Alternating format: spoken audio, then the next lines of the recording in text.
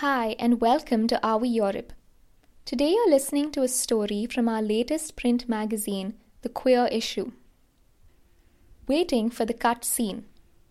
How a queer video game character made me fall in love. Written by Edwin van der Scheer. Read out by Priyanka Shankar. It's a warm August evening and most people are outside enjoying the last rays of sunshine. I'm sitting in my bedroom with the curtains closed so that the light does not interfere with the artificial glare of my television. The set is hooked up to a gaming console. A splash of blood, accompanied by the mighty roar of a winged monstrosity, spells out the game's title on the screen, Dragon Age Origins. The portal to a reality far grittier yet grander than the one outside my bedroom window. Released in 2009, Dragon Age Origins was developed by BioWare, a Canadian studio renowned for its story-driven game design. The video game is set in a fantasy world reminiscent of Game of Thrones, filled with dark undertones and political intrigue. Having created a character to their liking, the player has to fight their way through highwaymen, demons, and the like. The battle sequences are intercut by cinematic dialogue scenes in which they can choose from multiple responses which allow the story to branch out into various unpredictable directions. Throughout this journey, the player is joined by a diverse cast of companions. Like pieces on a chessboard, these characters can be moved around by the player during fight scenes, but they also come with their own personality, voice acting performance, and storyline. These storylines are mostly left to be discovered by the player during extensive conversations at the game's campsite, which players often return to in between adventures. When I first started playing the game at 15, I was still quite the closeted kid who was only barely coming to terms with his sexuality. As such, I was left both equally shocked and ecstatic when one of my character's companions, Zevran, an elven character who can only be described as Shrek's Puss in Boots with pointy ears, openly came out as bisexual during one of our conversations around the campfire. "I fancy many things," he said with a suave voice. "I fancy things that are beautiful and things that are strong. I fancy things that are dangerous and exciting. Would you be offended if I said I fancied you?" The game paused, patiently waiting for me to pick one of the following responses. "No, but you needn't bother. Not at all. But I'm a man. Yes, actually." Suddenly my heart was beating faster than it would during the fiercest battles. What would happen if I picked the second option, I wondered. "Not at all," my character responded after my pulse had settled. It was a decision with immediate consequences as it meant the start of a romantic subplot between my character and Zevran, which would slowly but steadily develop throughout the rest of the game. Zevran's storyline was an eye-opener. Not only was I presented with a queer character in a safe and familiar environment, I was the one who wielded the controller, and it was up to me whether or not my character would become a part of this romance. Unlike books or films where the direction of the plot is set in stone by the author, games put the player in charge. This comes with a certain level of agency. My conversation with Zevran provided me with a sense of control over situations that I'd previously felt were entirely out of my hands. It was empowering.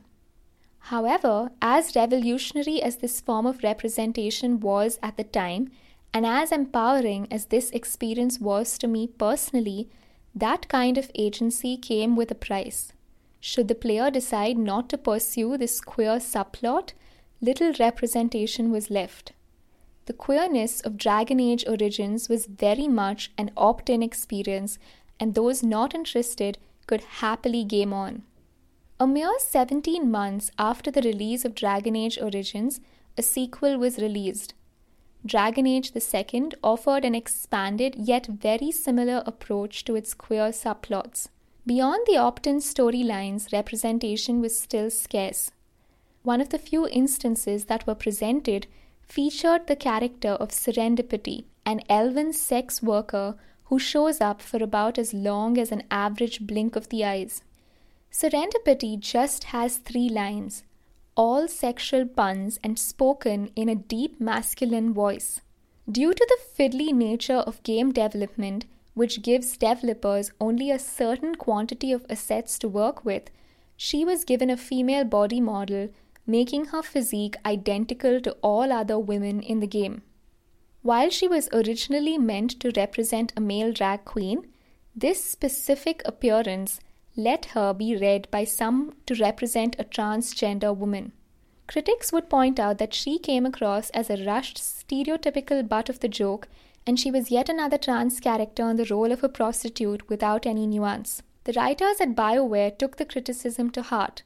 They decided they could do better, and so they did. In 2014, more than 3 years after the release of Dragon Age II, Dragon Age Inquisition came out to critical acclaim. Following the ambitions expressed by the developers, the game marked a major step forward in queer representation. It went beyond opt-in romantic subplots and embraced several storylines in which a character's queerness had a critical role to play.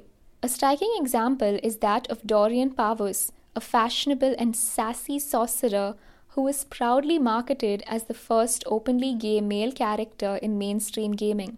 Whilst his storyline is filled with all kinds of wizardry from time travel to blood magic, its emotional core centers around a confrontation with his father, who in disapproval of his son's sexuality had previously turned to dark rituals in the hopes of converting his son back to normal. The game also introduced the character of Krem, second in command to a gang of mercenaries called the Chargers. Initial conversations with Krem mostly concern his military background. It is only revealed much later during a jolly old tavern scene that Krem was not born in a male body and deserted the army because of it. As he was chased across the country, the leader of the Chargers decided to step in and assisted Krem in the brawl. He invited him to join the mercenaries, a place where Krem could finally let his military skills flourish while being fully accepted for his past. The characters of Dorian and Krem provided the Dragon Age series with a new kind of queer representation. They were a testament to the struggles of our community and a celebration of our quirks. However, their stories were not the only kind to be told. Sarah was the female leader of a Robin Hood-like network of ruggish well-doers whose romantic interests are just as exclusively gay as Dorian's. Yet, her storyline had nothing to do with her sexuality. The part of her character was just there, telling the audience that someone's queerness is just one of many other qualities that make up a person's identity. Going through puberty in the 2000s and early 2010s, I did not have much access to queer representation. The internet was not yet as widespread in its usage as it is today, which meant queerness as a whole definitely didn't feel as normalized as it does now. The few images of queerness I did encounter were either too discreet for me to notice, or they were of facets I personally did not relate to all that much. But then, on that warm August evening when I first entered the gritty world of Dragon Age, I was finally presented with a role model that managed to speak my language. After all, I knew I was a geek way before I knew I was gay. Recognition in fiction can bring the greatest of comforts to the loneliest of people, and for a moment, Dragon Age gave me the feeling that I was not that alone in my struggles after all. But what the game did for me, it may not have done for others. Luckily, gamers have more and more queer-friendly options to choose from. The Mass Effect series, also by BioWare, and The Last of Us by Naughty Dog are probably some of the best-known examples. Though this data is still insufficient to draw sweeping conclusions, the online LGBTQ video games archive shows an exponential increase in queer representation during the last decade. The story of queer emancipation and by extension queer representation is one of progression. To me, this franchise stands out as a testament to how fast this can happen. Featuring the unapologetic queerness of characters such as Zevran, the series launched as a diamond in the rough. It tried its best, but still had much room for improvement. In 5 years, the developers took major steps, moving beyond opt-in storylines and stereotypical representations to a more sophisticated world that confidently presented a range of fully developed, diverse, queer characters from Dorian and Krem to Sarah and so many more. The journey of the Dragon Age series is not unlike my own. Since that lonely summer evening in 2009, I've gone from playing games by myself in a small bedroom with the curtains closed to sharing my experience openly, feeling nothing but pride. Did you like listening to this story?